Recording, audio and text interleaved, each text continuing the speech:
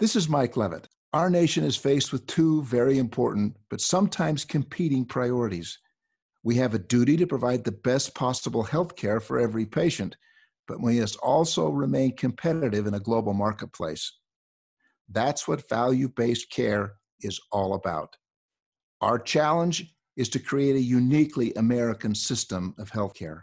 Truly, we're in a race to make value work.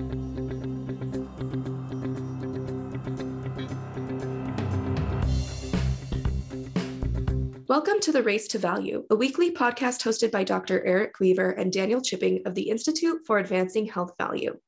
The Institute is a nonprofit organization focused on accelerating the industry to succeed in health value. Join Eric and Daniel as they engage the executives, clinicians, and entrepreneurs who are leading this race to value.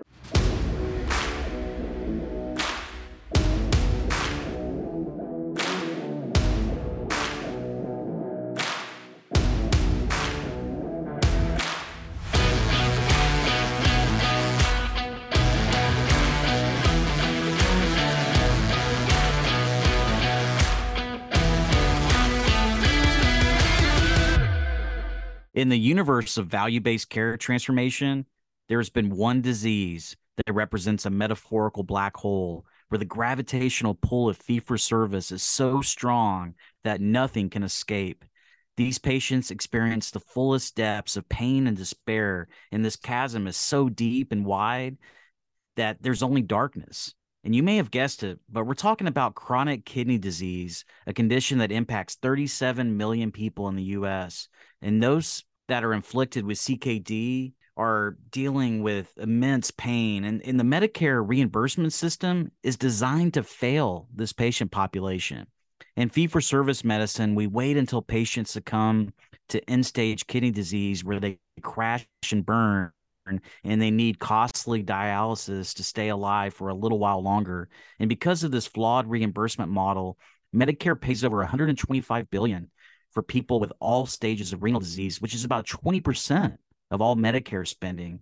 And unless we go upstream and we start engaging patients prior to kidney failure, success in value-based kidney care will be limited. We must give life to this patient population in the race to value. Listeners, this giving of life is exactly what DaVita Kidney Care is doing. In fact, the name DaVita is an adaptation of the Italian phrase for giving life. In value-based care, DaVita works with healthcare payers and providers to develop and implement care delivery models that focus on improving outcomes and reducing costs for chronic kidney disease patients. I'm so excited to share with you that our guest this week is Dr. Adam Weinstein, the Chief Medical Information Officer for DaVita. And Dr. Weinstein works across numerous lanes, helping bridge the intersection of IT, clinical nephrology, and healthcare policy. He's focused on delivering IT tools that take advantage of DaVita's clinical data and help nephrologists and DaVita teammates deliver the best care possible. A kidney doctor from Maryland, Dr. Weinstein is passionate about slowing the progression of chronic kidney disease in patients. This is such an outstanding conversation with one of the true innovators in technology and clinical care. Well, it's another great episode of Race to Value. We appreciate your support week in and week out, listening to these conversations and applying the insights and the knowledge in your respective organizations. Please make sure to subscribe to our weekly newsletter so you don't miss any future episodes. That's racetovalue.org/newsletter. And if you're so inclined, we'd love to get a review and a rating on Apple Podcasts. So let's now hear from Dr. Adam Weinstein as he joins us this week in the Race to Value. Adam, welcome to the Race to Value. It's so great to have you on the show this week. Thanks for having me, Eric. I appreciate being invited. Well, Adam, I remember when we had our first conversation, and I really resonated with your energy. You have such enthusiasm for the work that you do, and you mentioned even that you pinch yourself every day since you're fulfilling your biggest dream and living through your passion. And when it comes to my role as a value-based care evangelist, I feel the same way. I even joke to people when they ask me how I'm doing. I tell them I'm living the dream. I'm the dream weaver. And, Weaver, of course, is my last name. And that makes for a great saying, but I really feel it's true. I mean, doing meaningful work to transform healthcare is a dream come true. And it's immensely gratifying. And I know you feel the same way. And As we start our conversation today, I'd love to learn more about your spiritual orientation towards the healthcare work that you do. Could you provide a brief background for our listeners and how your lived experiences and positive mindset have shaped your work as a nephrologist, healthcare executive, and technology innovator? Yeah, sure. Thank you. It's a great question. And it's something I like talking about a lot because as you mentioned, I feel extremely fortunate to have the role I have. So I'm the Chief Medical Information Officer at DaVita, which is, one of the two largest dialysis organizations in the United States. But, the path to get here was definitely not linear. I have a background in political science that has put me in a position to be involved at various healthcare policy, both within the state of Maryland, where I live, as well as at the national level through various nephrology advocacy organizations. And I also have a background in technology. I've been involved in IT, and as my healthcare career has evolved, more specifically in healthcare IT. And in the last couple of years, I've been able to kind of weave all of those things together into the role I have at DaVita. And what it gives me, I think, a great opportunity to do is capitalize on all of them. That is, help develop DaVita's IT tools, help comment on various national policies, and be involved in a variety of advocacy organizations outside of my role in DaVita. And of course, I get to play with cool technology along the way. This obviously lends itself quite well to all sorts of things that are happening within the nephrology space with regards to value-based care and alternative payment arrangements. Adam, I'd love to dive more into this imperative for value-based kidney care. We've got almost 40 million people in the US who are suffering from kidney disease, and it's currently the 9th leading cause of death. Treating kidney disease costs the Medicare program $130 billion, and although patients with end-stage kidney failure account for only 1% of the Medicare population, they're actually responsible for over 7% of all Medicare spending. And it seems like despite these massive costs associated with kidney disease, we currently treat it in an almost entirely reactive and uniform way. We don't have an emphasis on holistic care.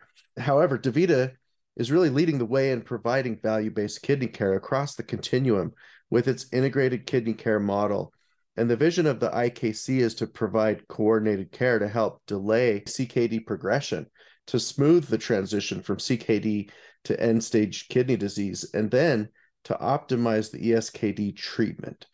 And this care model emphasizes predictive analytics for early patient identification and timely intervention, care coordination, patient education to help patients manage their health, and active collaboration between nephrologists and care teams.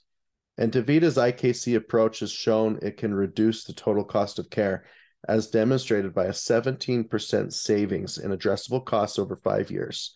And holistic kidney care has also demonstrated a 48% decrease in hospital admission rates, a 23% decrease in mortality for SNP patients, and a 74 net promoter score, which is really quite great. Can you provide for our listeners a better understanding of how DaVita defines value-based care and how it's exemplified in the IKC? Absolutely. Thank you, Daniel, for the question. And I'll tell you, I could probably spend the next hour just talking without any more questions on this topic, but I'm trying to keep it relatively brief. So, as I think we all recognize, DaVita is a dialysis company, or at least started as a dialysis company, and we've evolved our philosophy more towards kidney care, which is a broader capture of our patients. Because as you pointed out, once a patient is on dialysis, a lot of the dies have been cast in terms of that patient's health. And I think we've recognized for a long time that if we're going to meaningfully impact the trajectory of health of our patients, we need to do so, one, in coordination with nephrologists. That is, nephrologists aren't employed by DaVita. They are independent healthcare providers. And we need to do so upstream, that is, before they end up on dialysis. And that's been really challenging until the last few years, especially as CMMI has started to deploy a variety of payment models that have given us both the financial incentives aligned with the doctors and various safe harbors to build the various business structures you need to work with patients before they are on dialysis, such that you can hopefully slow the progression of kidney disease and yield better outcomes, whether it's for patients who are not yet on dialysis with chronic kidney disease, or those who then are on dialysis or end-stage renal disease, through a variety of means. You mentioned a lot of the things that we cite as our successes and the demonstration that we've been able to be successful in this space. But in my mind, all of this comes down to making sure that we have the right data, the right relationships with our various providers, and then, of course, the right relationships with patients, such that we can help get them what they need, whatever it is that they're doing in terms of their health status and the various activities that are going to be needed to alter their path of progression to end-stage kidney disease. So I guess our tools that we would cite as being primarily helping deliver on this area fall into a number of categories. And so number one, there's the people that we employ. And so within our integrated kidney care program, which is the program that we look to take advantage of these various CMMI projects that are alternative payment models, we have nurses, nurse practitioners, care coordinators, and those folks work with partnering physicians and practices who are primarily responsible for delivering the chronic kidney disease management to the patients. Those groups of people work together to identify high-risk patients. As you suggested, that's done through a variety of means, but some of them are predictive models. Some of them are patients who are identified by the practitioners. But either way, patients who are identified are then singled out for a deeper dive into what's going on in their world. And all of this comes down to managing a patient, which means you need to understand the context of the patient's health, what stressors there are in their life, what health stressors there are, and what resources need to be applied such that you can then ultimately help get them the correct medications, the correct education. And then if and when it comes time for dialysis, get them onto the modalities of dialysis or the types of dialysis that suit them best. I don't know if the listeners are aware or not, but there's two types of dialysis. There's dialysis that you can do at home, and there's dialysis that can be done in an in-center or within a facility, a dialysis facility. And we strive to get as many patients on home dialysis since it offers significant advantages in both quality and quantity of life for patients. But it's not right for everybody. Either way, giving patients the necessary education to help them make decisions around these health choices such that whatever happens to them, they're afforded the opportunity to feel empowered and also, of course, live their best life, if you will. Well, Adam, I appreciate the overview of DaVita's holistic integrated kidney care model. And as I understand, the IKC utilizes various alternative payment models, as you mentioned, that include shared savings, fully delegated value-based payment, and of course, traditional fee-for-service arrangements. DaVita IKC has been fully capitated in the industry's longest running Medicare Advantage ESKD chronic condition special needs plan since 2011. And it now operates 9 ESKD CSNPs, 3 ESKD seamless care organizations, and more than a dozen programs with commercial payers and health systems. And beyond the IKC program, DaVita has participation in payment model initiatives such as the Comprehensive End-Stage Renal Disease Care Model, or CEC, which is a Medicare bundle payment program and aims to improve quality care and reduce expenditures for beneficiaries with ESKD. And DaVita, as I just mentioned, are participating in ESCOs, which are a type of accountable care organization that's focused on patients with ESKD. DaVita also participates in the MSSP ACO program, the ESRD Quality Incentive Program, the Kidney Care First, or KCF program, the Comprehensive Kidney Care Contracting Model, CKCC. There's a lot of payment models here. And in your work as a nephrologist, healthcare executive, and technology leader, you've become quite the expert on payment models. And I'm hoping you can provide some clarity on this alphabet soup and value-based kidney care. I'd love to get your general take on all these value-based payment models for kidney disease. I mean, do we have too many? And ultimately, what are the ideal components of a kidney disease payment model, and how can we design them to align incentives with all actors across the care continuum? I mean, since we only have about 1/3 to 1/2 of nephrologists participating in VBC arrangements, and that only accounts for about 10% of CKD patients, how can we bring scale to value-based payment innovation in kidney care? So number one, many of the models that you mentioned are sort of progressive over time. That is, for instance, the ESCO models are now shut down. And The real focus are those that fall under the CEC models, which is essentially CKCC and KCF. But, nephrology is a acronym nightmare. There's tons of acronyms, both in clinical as well as administrative realms, as you so clearly highlighted with the question there. I think the bigger question that you're asking really comes about, are these models getting to where we want to be? And what would be a better choice around these models, perhaps some tweaking of the existing models to make them either broader in terms of their impact or more meaningful in terms of their impact. So let me start by saying that, it has been a 15 to 20 year process of iterating various risk-bearing arrangements such that patients who are chronically ill, that is patients with kidney disease, are looked at more thoroughly, more frequently, and beyond simply the care provided in a more fragmented fee-for-service environment. As I think we all recognize, when a patient is in a fee-for-service environment, the care is largely grouped around the office visit. And so many of our patients, that is the nephrology patient, have numerous comorbid conditions, diabetes, hypertension being the most common, but also heart failure and often COPD. And they're a bundle of unfortunate comorbidities that require complex chronic disease management.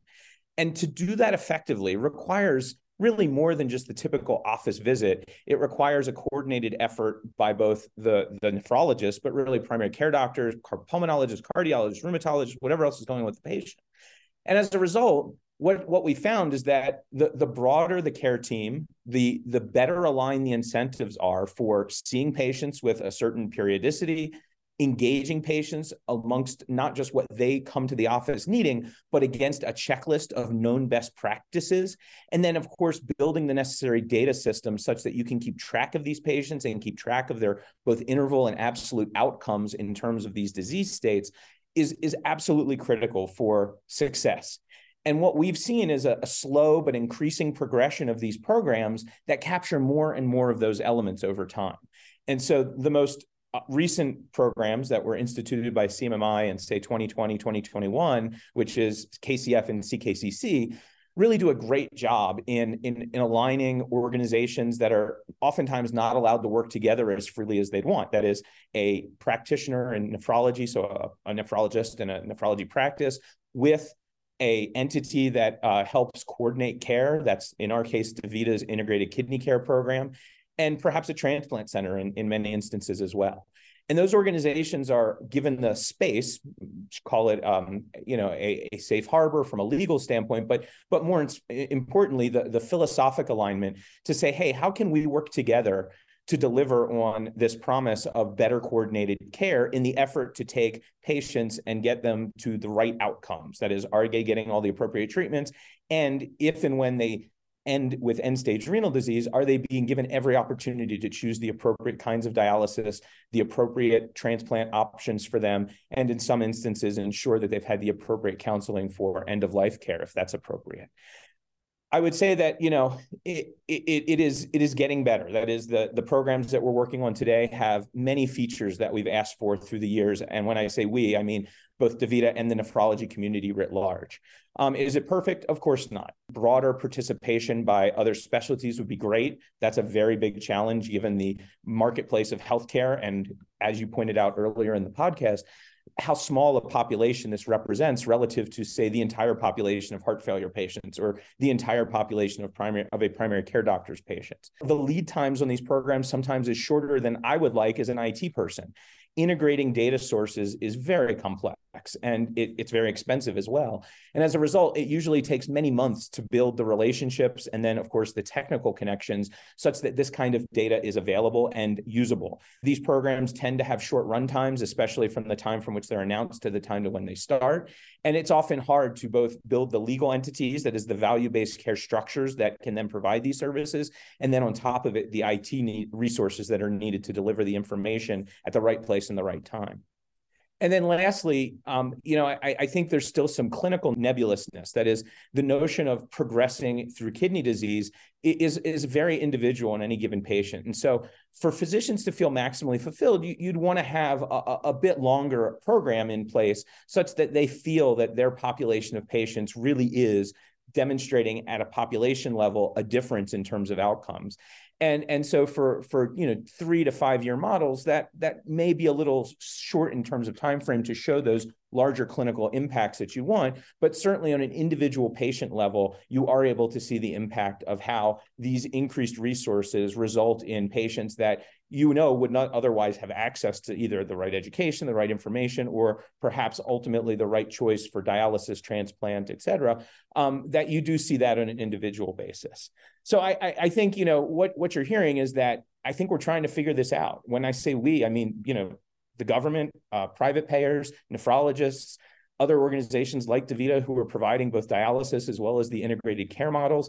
It's a bit of a messy marketplace in terms of just all the players. And it's hard to coordinate all of those, especially in a system that's very much designed for fee-for-service.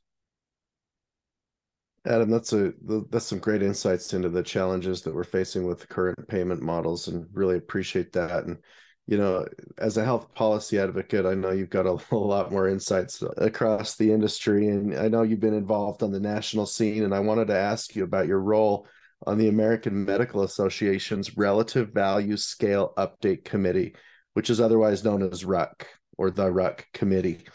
And the RUC represents the entire medical profession, with 22 of its 32 members being appointed by major national medical specialty societies. And your appointment is in representation of the Renal Physicians Association. Now, I've heard concerns expressed over the years that Medicare may rely far too heavily on RUC recommendations when setting payment amounts for different physician services. And this may be because of the seemingly overrepresentation of specialties over primary care, which in turn places more value on the technical aspects of physician services that reward procedural intensity. And this is in contrast to the systemic undervaluation of cognitive services that require critical thinking, such as evaluation and management in the office setting.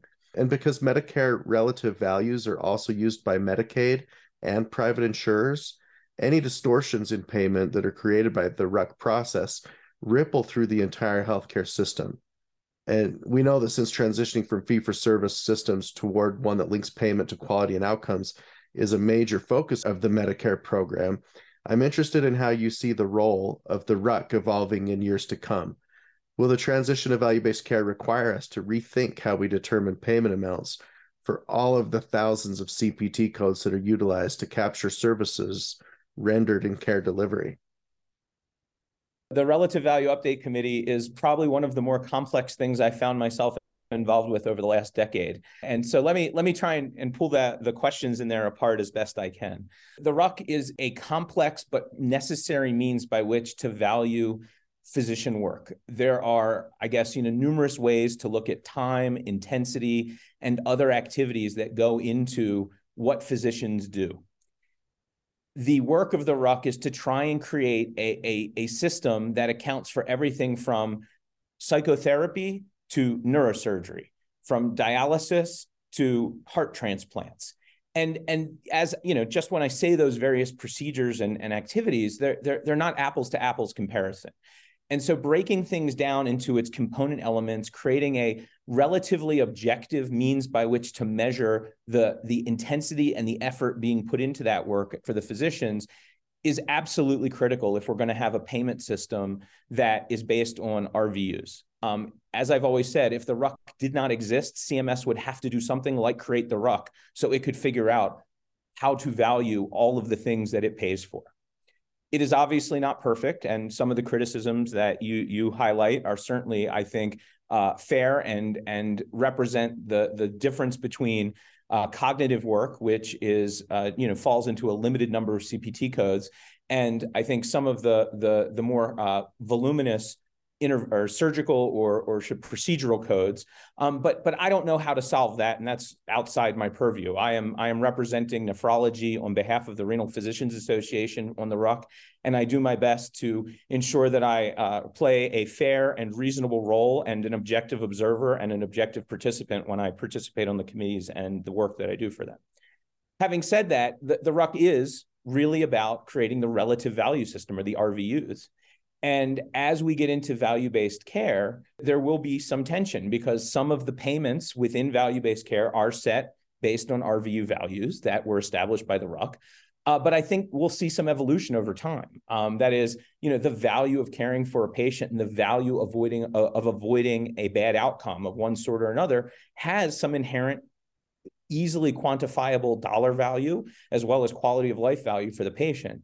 And so I think as we move toward more risk-based payment models, you're going to see a perhaps a larger separation from the traditional RVU values. But it's all to be determined. I mean, this stuff is going to take probably decades to sort out, is my estimation, while the programs will continue to evolve slowly. My sense is that you're going to have fee-for-service healthcare for a subset of the American population for all the reasons that you mentioned. That is, it's the private payers, it's CMS at some level, but CMS has a goal to move many, many of its patients into some sort of value-based care arrangement. And I think they will in time have to figure out how to appropriately value not just the procedural activities, but also the cognitive activities that go into the care coordination and ultimately the quality of life improvement and cost avoidance that comes with those kind of capitated systems. But it's really hard to predict how that's going to play out exactly based on where I sit today. Well, Adam, I really appreciate the insights on your involvement with the RUC committee and how it supports industry and payment and just your thoughts about our transition at a national level to value-based care. And I now wanted to talk to you a little bit about disparities that we see in healthcare costs with CKD population. I mean, there's several factors that contribute to disparity in Medicare costs for patients with CKD. You mentioned one earlier, which is the prevalence of comorbidities such as diabetes, hypertension, and cardiovascular disease. And these conditions often require expensive medical interventions and treatments and can significantly drive up healthcare costs for CKD patients. Another contributing factor is the need for regular and often frequent medical appointments and treatments such as dialysis and transplantation, which can be costly and time consuming. Additionally, CKD patients often require very expensive medications, specialized dietary supplements that can further drive up healthcare costs. And there's also a disparity in Medicare reimbursement rates for certain services related to CKD. For example, Medicare reimburses at a higher rate for in-center hemodialysis treatment compared to at-home dialysis treatment, despite the evidence suggesting that at-home dialysis may be a more cost-effective and preferred treatment for patients. And then we also see that there's cost disparities with CKD that are inextricably linked with racial disparities. I mean, Black Americans are 3.5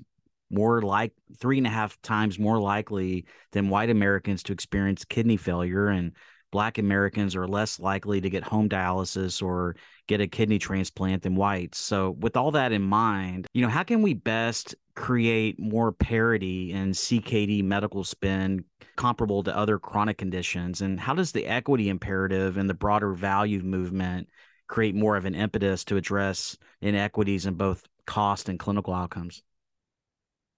Well, Eric, I'll tell you that there's, I think, a number of things woven into that question. So let me start by talking about, I think, the racial and ethnic disparities that you highlighted, because in my mind, one of the key advantages of a value-based care arrangement is that it tends to find the highest risk patients based on a variety of indicators. Some of them are predictive models, some of them are not.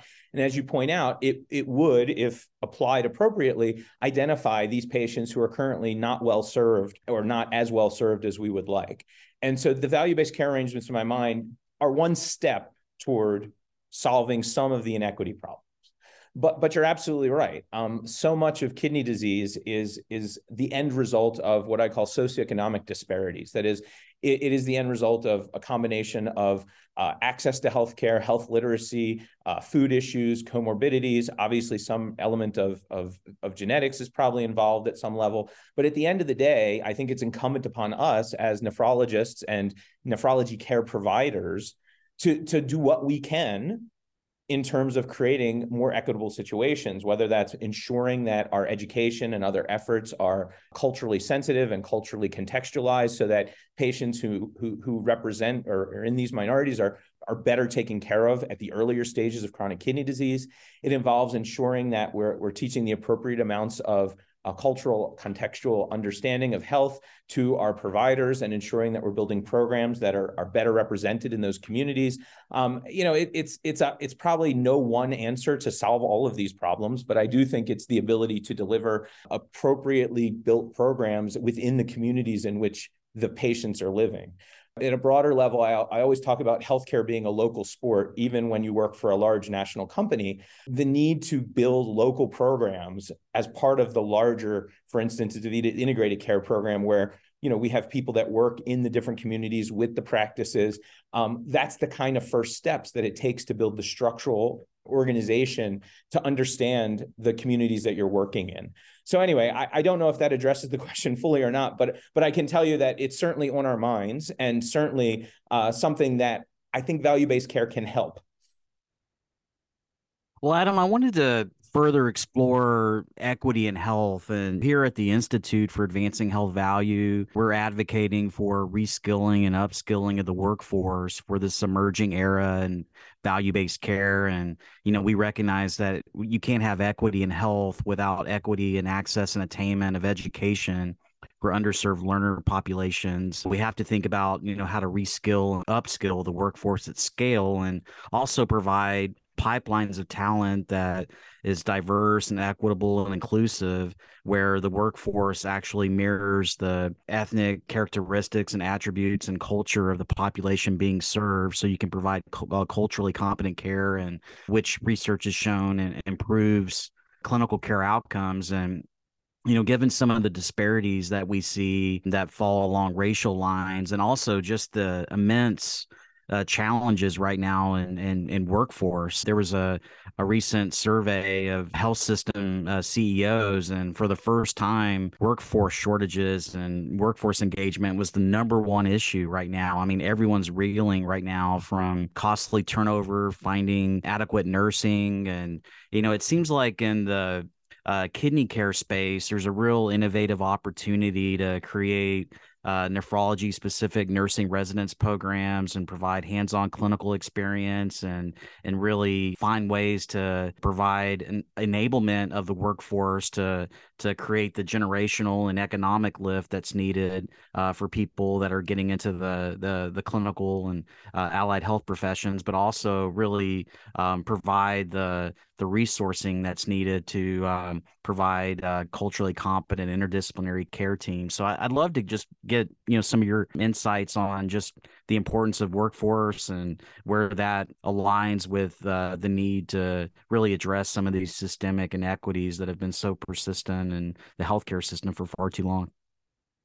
Yeah, it's a great question. And just, for total transparency, it's a little outside my lane in terms of what I do day to day at DaVita, but I can certainly speak to the fact that within DaVita, and then more broadly within the healthcare world, I think you've hit upon probably the single most important trust building issue that I'm aware of, which is, are the people who take care of me, if I'm the patient, people that I know, people that are like me, people that communicate comfortably with me and make me feel safe and protected. Within DaVita, we too, like I think the rest of the healthcare world, have suffered from the labor shortages that took place during the pandemic for all the reasons that happened. We have continued to evolve our efforts at ensuring well-staffed dialysis facilities by putting in place a variety of programs that allow our teammates, which is what we call our employees, the opportunity to both have a job and then grow within that job. And so many of our employees work in the communities that they live. As you know, we have something like 2,800 dialysis units throughout the United States. Again, all healthcare is local. And within those facilities, we have a wide range of career opportunities. It could be everything from a patient care technician, a PCT, to a registered nurses who oversee dialysis on the floor, to dietitians and social workers, and a variety of administrative roles that help organize and deliver care throughout the communities in which our facilities are located.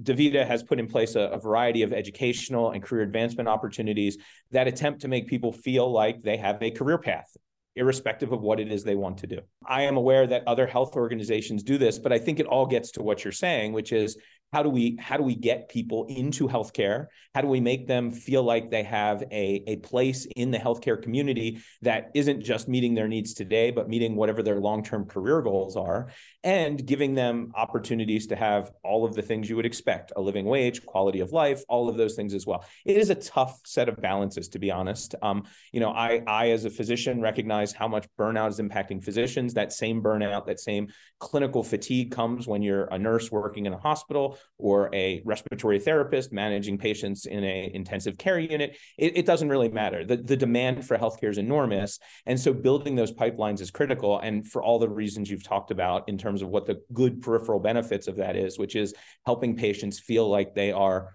needed, cared for, and appropriately guided through the healthcare system, which is obviously extraordinarily complex, such that you have this podcast talking about one aspect of it.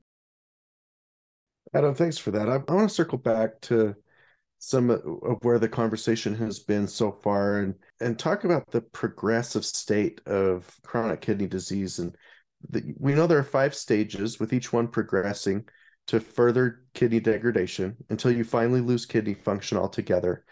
And to truly drive change in kidney care, the incentives need to move upstream from where they've been focused on renal replacement therapies to become more focused on early diagnosis and interventions before kidney failure. And as I understand, approximately 90% of people who have CKD are not even aware of it. In fact, 1 of every 2 people with very low kidney function and who are not on dialysis don't know they have CKD. The National Kidney Foundation even estimates that 1 of every 3 adults, some 80 million people, is at risk for CKD. And chronic kidney disease is the most under-recognized public health crisis in this country. And now with 37 million people suffering, it seems like it's time to focus on early detection so that interventions can happen earlier and slow the progression of the disease. In a recent article in Nephrology News and Issues, you stated the following, quote, "Effective AI can be used to help predict the likelihood of a future event for a patient, such as progression of CKD to ESKD or the likelihood of a hospitalization. But to get the most out of predictions from an AI algorithm, we need clinical experts to interpret that information and apply processes within their practices to drive meaningful patient interventions." End quote. I'd love to hear you elaborate on how DaVita is approaching early detection and prevention in its care model, and to what extent are you utilizing advanced AI to identify at-risk members or clinical decision support via evidence-based clinical pathways to better support identification and management of early-stage CKD patients? Yeah, thank you for that, Daniel. I think, probably one of the areas that I'm most passionate about, which is, as you suggested, kidney disease is more often than not a secondary illness. It's secondary to diabetes, hypertension, heart failure. Certainly other rheumatologic diseases are out there as well, but certainly diabetes and hypertension are the most common diseases. And I think, as you also pointed out, it doesn't hurt. Most patients don't know they have kidney disease because the things that tell us their kidneys aren't working well is lab data that reflects the ability of their kidneys to clean dirt out of their bloodstream, and the elevated levels of dirt, which would indicate their kidneys are not cleaning well enough, don't cause any significant clinical problem until their kidneys are very, very sick. And so the screening activities that are required are largely lab-based. It means that patients with chronic diseases should be seeing their primary care doctor early on in their states of kidney disease to ensure they're getting lab work to monitor their kidney function. Fortunately, that lab work is very routine, but meaning it's part of the existing chemistry panels and other kinds of routine lab work, but it needs to be drawn on the order of a physician. And so if you have diabetes and hypertension and you're not seeing your primary care doctor routinely, then most likely you're not getting looked at for these problems. The second step is to recognize when kidneys are dysfunctional. That is, hey, this dirt level in the blood work I've gotten is rising, and I need to then be referred to a nephrologist or a kidney doctor to see what, if anything, can be done. That is, what is reversible, and ensuring that your care regimen, which largely means being on the right medications, controlling diabetes, controlling hypertension, ensuring that dietary adjustments are made where appropriate, are all part of the discussion with the patient. Those are things that I think nephrologists are particularly good at relative to other types of providers, because that's where our head is most of the time. But when you have a large enough data set with the labs that you that I mentioned, and with a variety of other information about patients, you can start to make some predictions about, in a population of 1,000, 2,000, 10,000 patients, which ones are more likely to progress. That is, which ones are more likely to experience that continued decline in kidney function that may result in the need for renal replacement therapy, transplant, et cetera. Within our integrated kidney care program at DaVita, we use a variety of models to help identify those patients. That information falls into the category of risk scoring. And risk scoring is a really interesting place, because what risk scoring does, it allows you to identify within a large cohort of patients which patients probably deserve some more attention. And that attention really means that that patient is going to need some more frequent visits, perhaps, certainly a closer relationship with care providers, so that whatever can be modified, that is the right drugs, the right diet, et cetera. And then, of course, ensuring that as that patient gets closer to the need for dialysis, the patient is given every opportunity to educate themselves about end-stage kidney disease treatments, home dialysis, transplant, in-center dialysis, and make choices that would get them to a place of comfort. In my mind, and as someone that still sees patients each week, I would say that the psychology of this says, when I'm walking into the exam room, if I know this patient falls into a bundle of high-risk patients, it gives me a little greater impetus as a physician to make sure I'm more aggressively having those conversations. No patient I've ever taken care of says, I want dialysis. They all say, I don't want dialysis. And of course they don't want dialysis. Who does?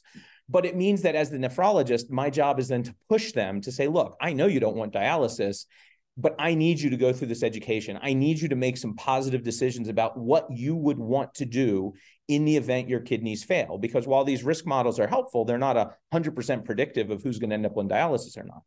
And so as we weave these predictive models into the work we do, it helps both our integrated care employees, that is the employees who work with physicians and the patients, to focus on the subset of patients that probably have the greatest likelihood of progression. And when shared with our clinicians in a variety of ways, that same risk modeling can then drive certain conversations within the exam room. And when I think about this, the risk models are hard because a lot of times providers and others will say, well, gosh, what's driving the risk model? Can I just address that issue? Like, it's an age or a gender or whatever thing that comes up in the risk model. And I'm not saying those are drivers. I'm just using those as examples. But the point is that the risk model, you can't address necessarily the same drivers that are driving the risk model. You have to then take a holistic view as a clinician.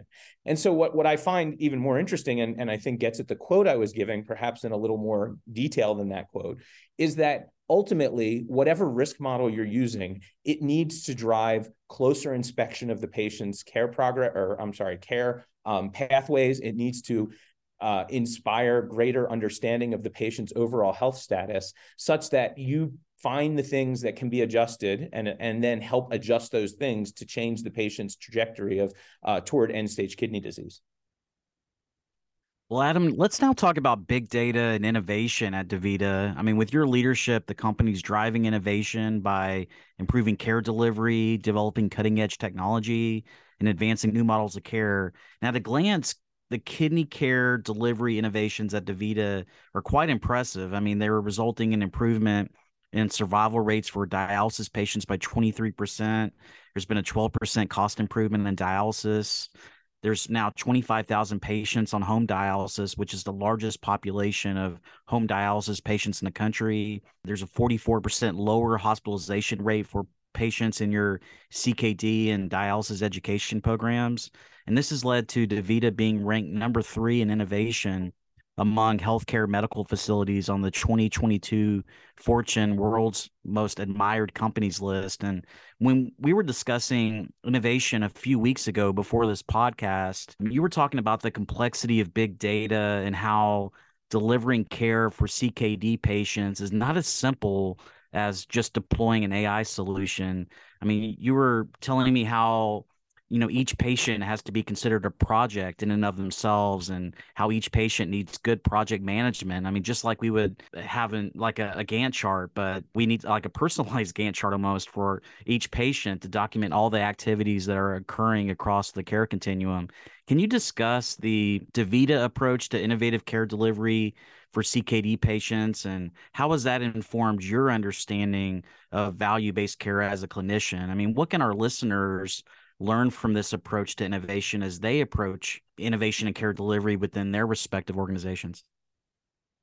Yeah, thank you, Eric. The notion of innovation in healthcare is sometimes mildly amusing to me, because healthcare in general is far behind many of the consumer things that I think we all experience every day. And certainly, the recent rise of intense interest around language models and the kinds of activities that are going on in AI over the last 5 or 6 months is a degree of intensity that I've not previously seen. But I think it's important to remember that the first piece of innovation in technology and healthcare is ensuring that you're doing the right things for the patients.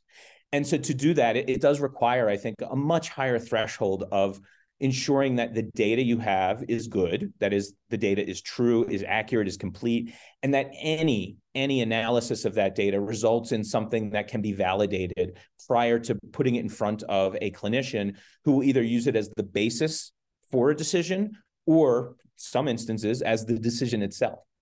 And so I think in that context, DaVita walks a thoughtful but as aggressive as is appropriate line in trying to ensure that our patients, and more importantly, the patient data, is giving us as much value as possible. For chronic kidney disease patients, that is, patients who are not yet on dialysis, their data is often very fragmented.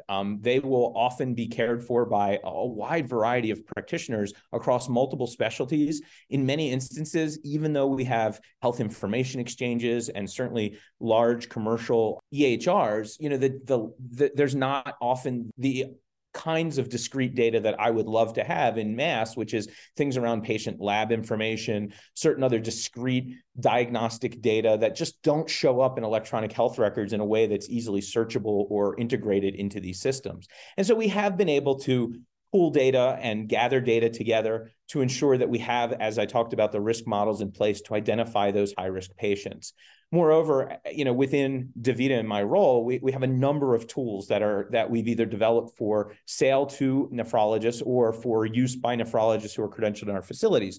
So for instance, we offer our own nephrology-specific office electronic health record, which is our own configured version of the Epic EHR. We call it CKD EHR. And it is finely tuned, in my opinion, for ensuring that a nephrology practice who is a subscriber to the software has a wide variety of tools for delivering both face-to-face care, as well as increasingly the necessary tools for delivering value-based care at the practice level. That's great, but in general, only some subset of the nephrologists in the entire country are using that tool for obvious reasons. And as a result, it becomes incumbent upon us to be able to work with any nephrology practice. And this is where the data integration becomes, I think, so critical for pulling in information from health information exchanges, from direct connections to office EHRs in some instances, and ultimately really a good, close working relationship. Because no matter how good of an integration you have, you still need to work with those practices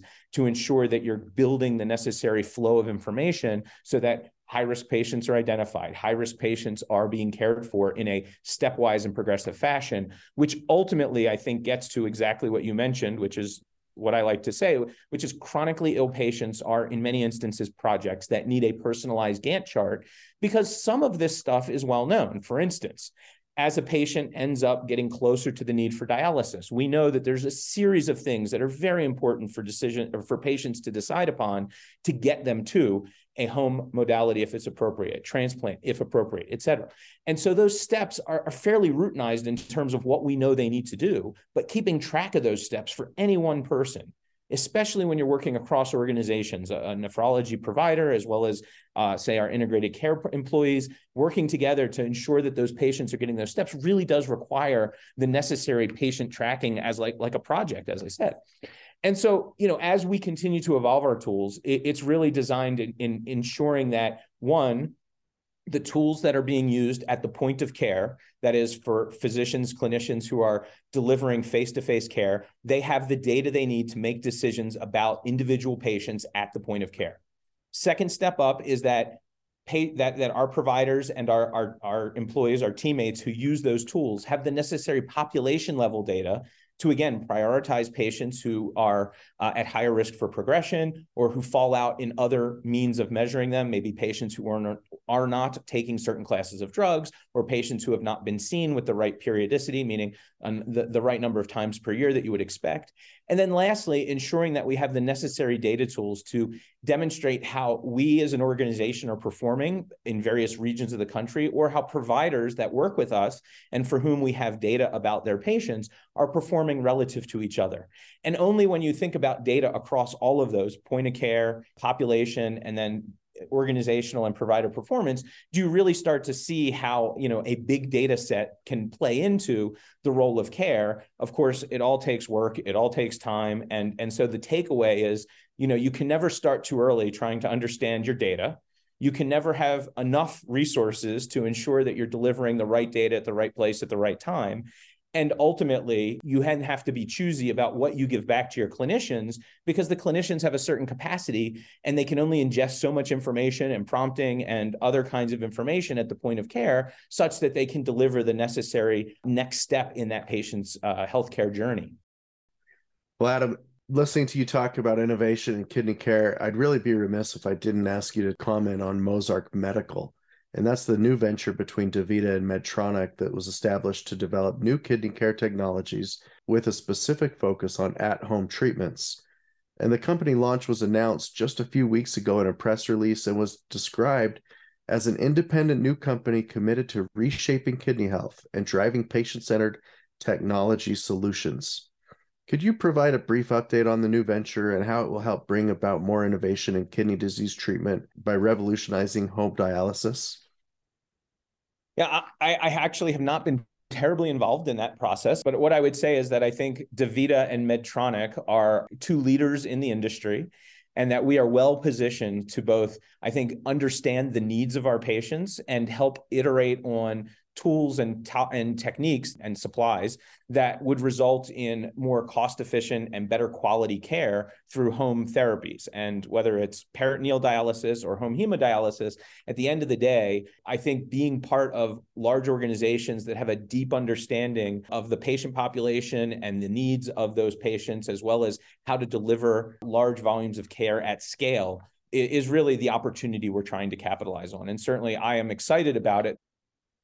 Well, thanks for the brief overview. Certainly a timely news item. And, Adam, I also wanted to ask you about private sector innovation and opportunity for partnerships. I mean, since we've had the announcement from the last administration with the Advancing American Kidney Health Initiative, there's been a noticeable uptick in private sector investments and value-based kidney care partnerships and expanded service offerings. And there's probably never been a better time as an investor or an entrepreneur to be in the kidney space. I mean, it's a perfect confluence of events that one can make some pretty intelligent bets on, how to create innovation and have that coincide with the transition to value-based care. And it's a great opportunity for value-based kidney care innovation. And I can't help but think about the opportunity for creative partnerships between providers, payers, specialty care management companies that are focused on kidney disease and dialysis organizations. And, DaVita has an innovation arm called the DaVita Venture Group that works with companies across various healthcare verticals that includes digital health and medical devices, diagnostics, pharma. The group invests in companies that are aligned with DaVita's mission of improving quality of life for patients with kidney disease and other chronic conditions. And DVG also provides resources and expertise to help these early stage companies grow and succeed. And they offer mentorship and access to DaVita's clinical expertise, patient population, and provide assistance with product development and commercialization. I just wanted to ask you, Adam, if maybe you could provide some insights on how DaVita approaches the development of new and innovative solutions so the market can improve patient outcomes and we could build more solutioning for the industry to transform kidney care as we know it. Yeah, it's a great question, Eric, and thank you for that. A couple thoughts at a high level. In general, our patient population represents a very small group of the overall healthcare marketplace, but as you guys have pointed out repeatedly, a very expensive group. And when we think about opportunities in the private sector, whether it's a software company, a clinical company, whatever, I think our goal is to think about how those technologies could be best applied to our patient populations, whether it's chronic kidney disease, end-stage renal disease.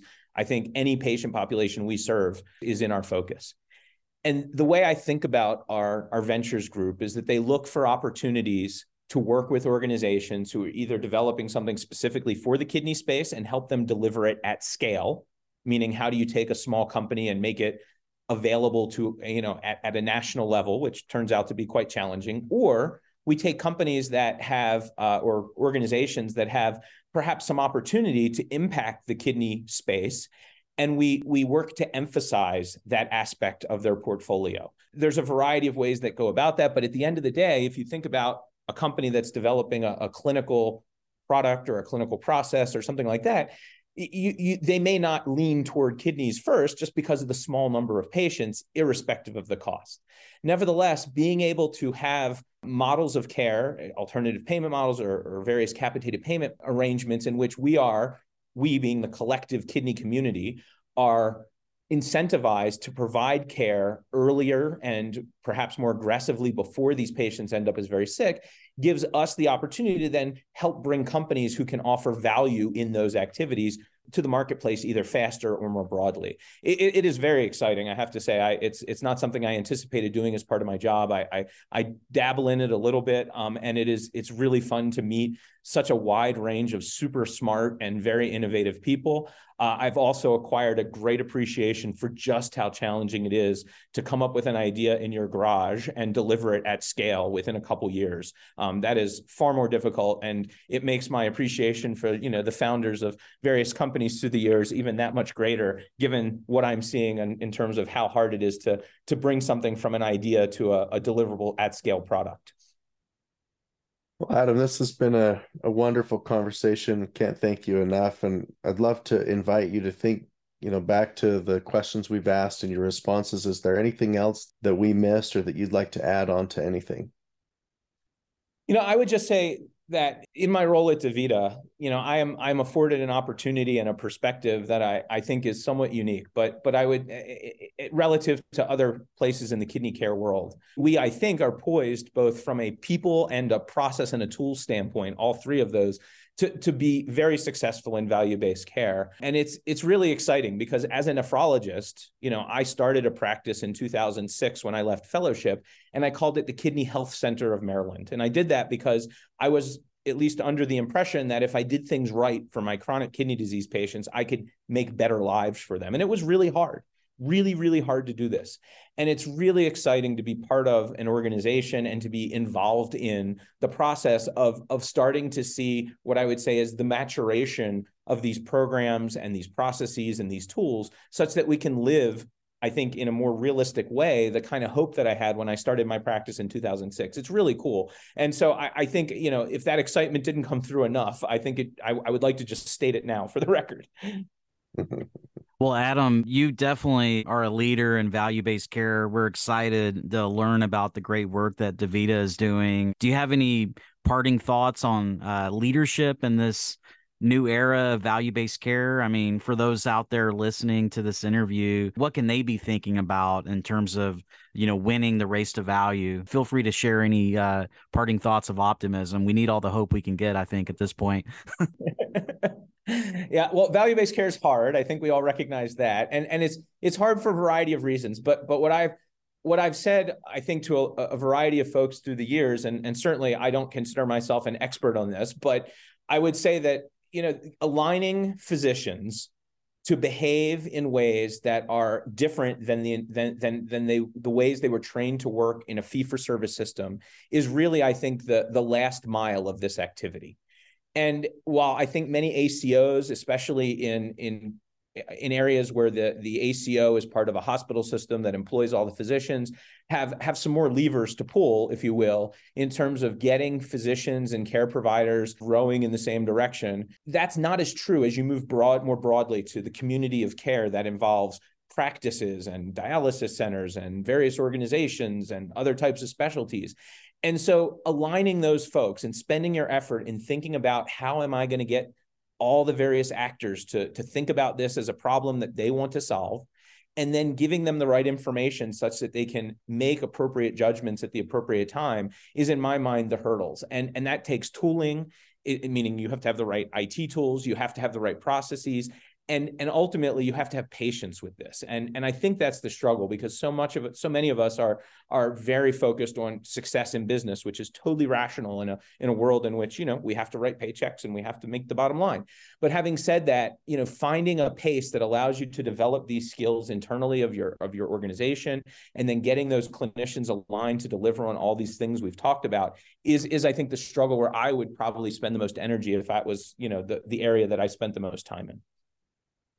Well, Adam, we can't thank you enough for joining us this week on the show. We appreciate that inspiration, and please continue to do all that great work. We certainly need a transformation in kidney care, and it definitely appears that DaVita is leading the way. I appreciate the time, guys. This was great. Thanks so much.